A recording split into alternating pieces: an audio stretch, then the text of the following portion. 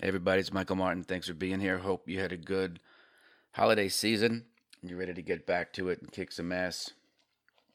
Your mindset really determines everything. Doesn't really matter what's happening in the outside world. You can't let that impact what you're doing on the inside. You get to determine that first and then go make it happen. Create your own reality. I think when we think about, when that really smart person said the goal for a trader is to develop a system with which, he, she, or they are compatible. The thing that's in there is harmony, and that harmony is kind of based on trust, right? And there's really two things of trust here. There's one is, do you trust yourself? Two is, do you trust the security that you're trading? And so therein is how you have to figure out your entries, your exits, and your position sizing, accordingly. If you don't trust yourself, you're probably all over the place. You probably have different position sizes for everything because you just don't know. You're going on hunches, or worse, you're going on feelings. Now, eventually, I think going on feelings is a positive, but you have to calibrate your system to be in tune with the market and then sense when there's pervading greed or fear in the marketplace and then act accordingly. But that doesn't happen on day one. The other thing you got to trust is, where is the security in the chart? And that's a different level of trust. So now you have to kind of conjugate the two types of trust: your trust in yourself and your trust in the instrument that you're looking at. So you can have a different varying degree of trust in the security, and that can change over time. In the beginning, though, you have to take a stab. You have to put some risk on. You don't have to put it all on at once, right? And let's just say on a scale of 1 to 10, you have a level of, who knows, something like, let's call it 3 for some of you. Now, wherever you are in the chart pattern, you might say, well, I'm going to trust it a little bit. And then when I trust it more, I'll add some more to the position. At that point, your trust would have to be higher, right? Maybe then it goes to like a 6. And then as it moves higher, even still, you can develop more trust after it's proven itself. And then it might be, 8, 9, 10. So then where do you lose trust? Well, that would be, of course, where the security breaks through support. At that point, it's no longer something that's trustworthy because it's broken your trust. It's broken through support. And at that point, the sellers are in control. Now, if you just play with me here, this is a good indicator on where you can, cut your ties with the instrument, protect your cash, right? So you can create these types of scenarios for yourself as you're coming through, 2020, trying to rebuild and or set your sights for a solid 2021.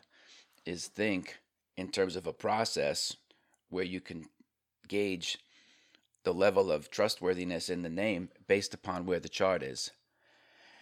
And if the point that you pick beforehand is crossed, it's safe to say that, yes, of course, it could be a great blue chip name, but even good blue chip names, sell off.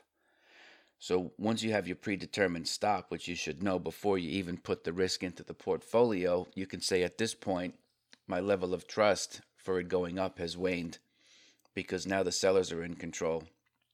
And this can go on ad infinitum until the chart rebuilds itself. You can still keep it on your wish list, but now, especially if you're looking at weeklies, it's going to take some time to rebuild. And that might be 4, 5, 6, could be 8 weeks. That's a long time, right? But you're not going to jump the gun here and get involved in something that isn't worth your trust, your risk, right? Because it's your money, it's your client money. And I think when you think of it this way, it creates a good medium for you to have conversations with the people for whom you run money.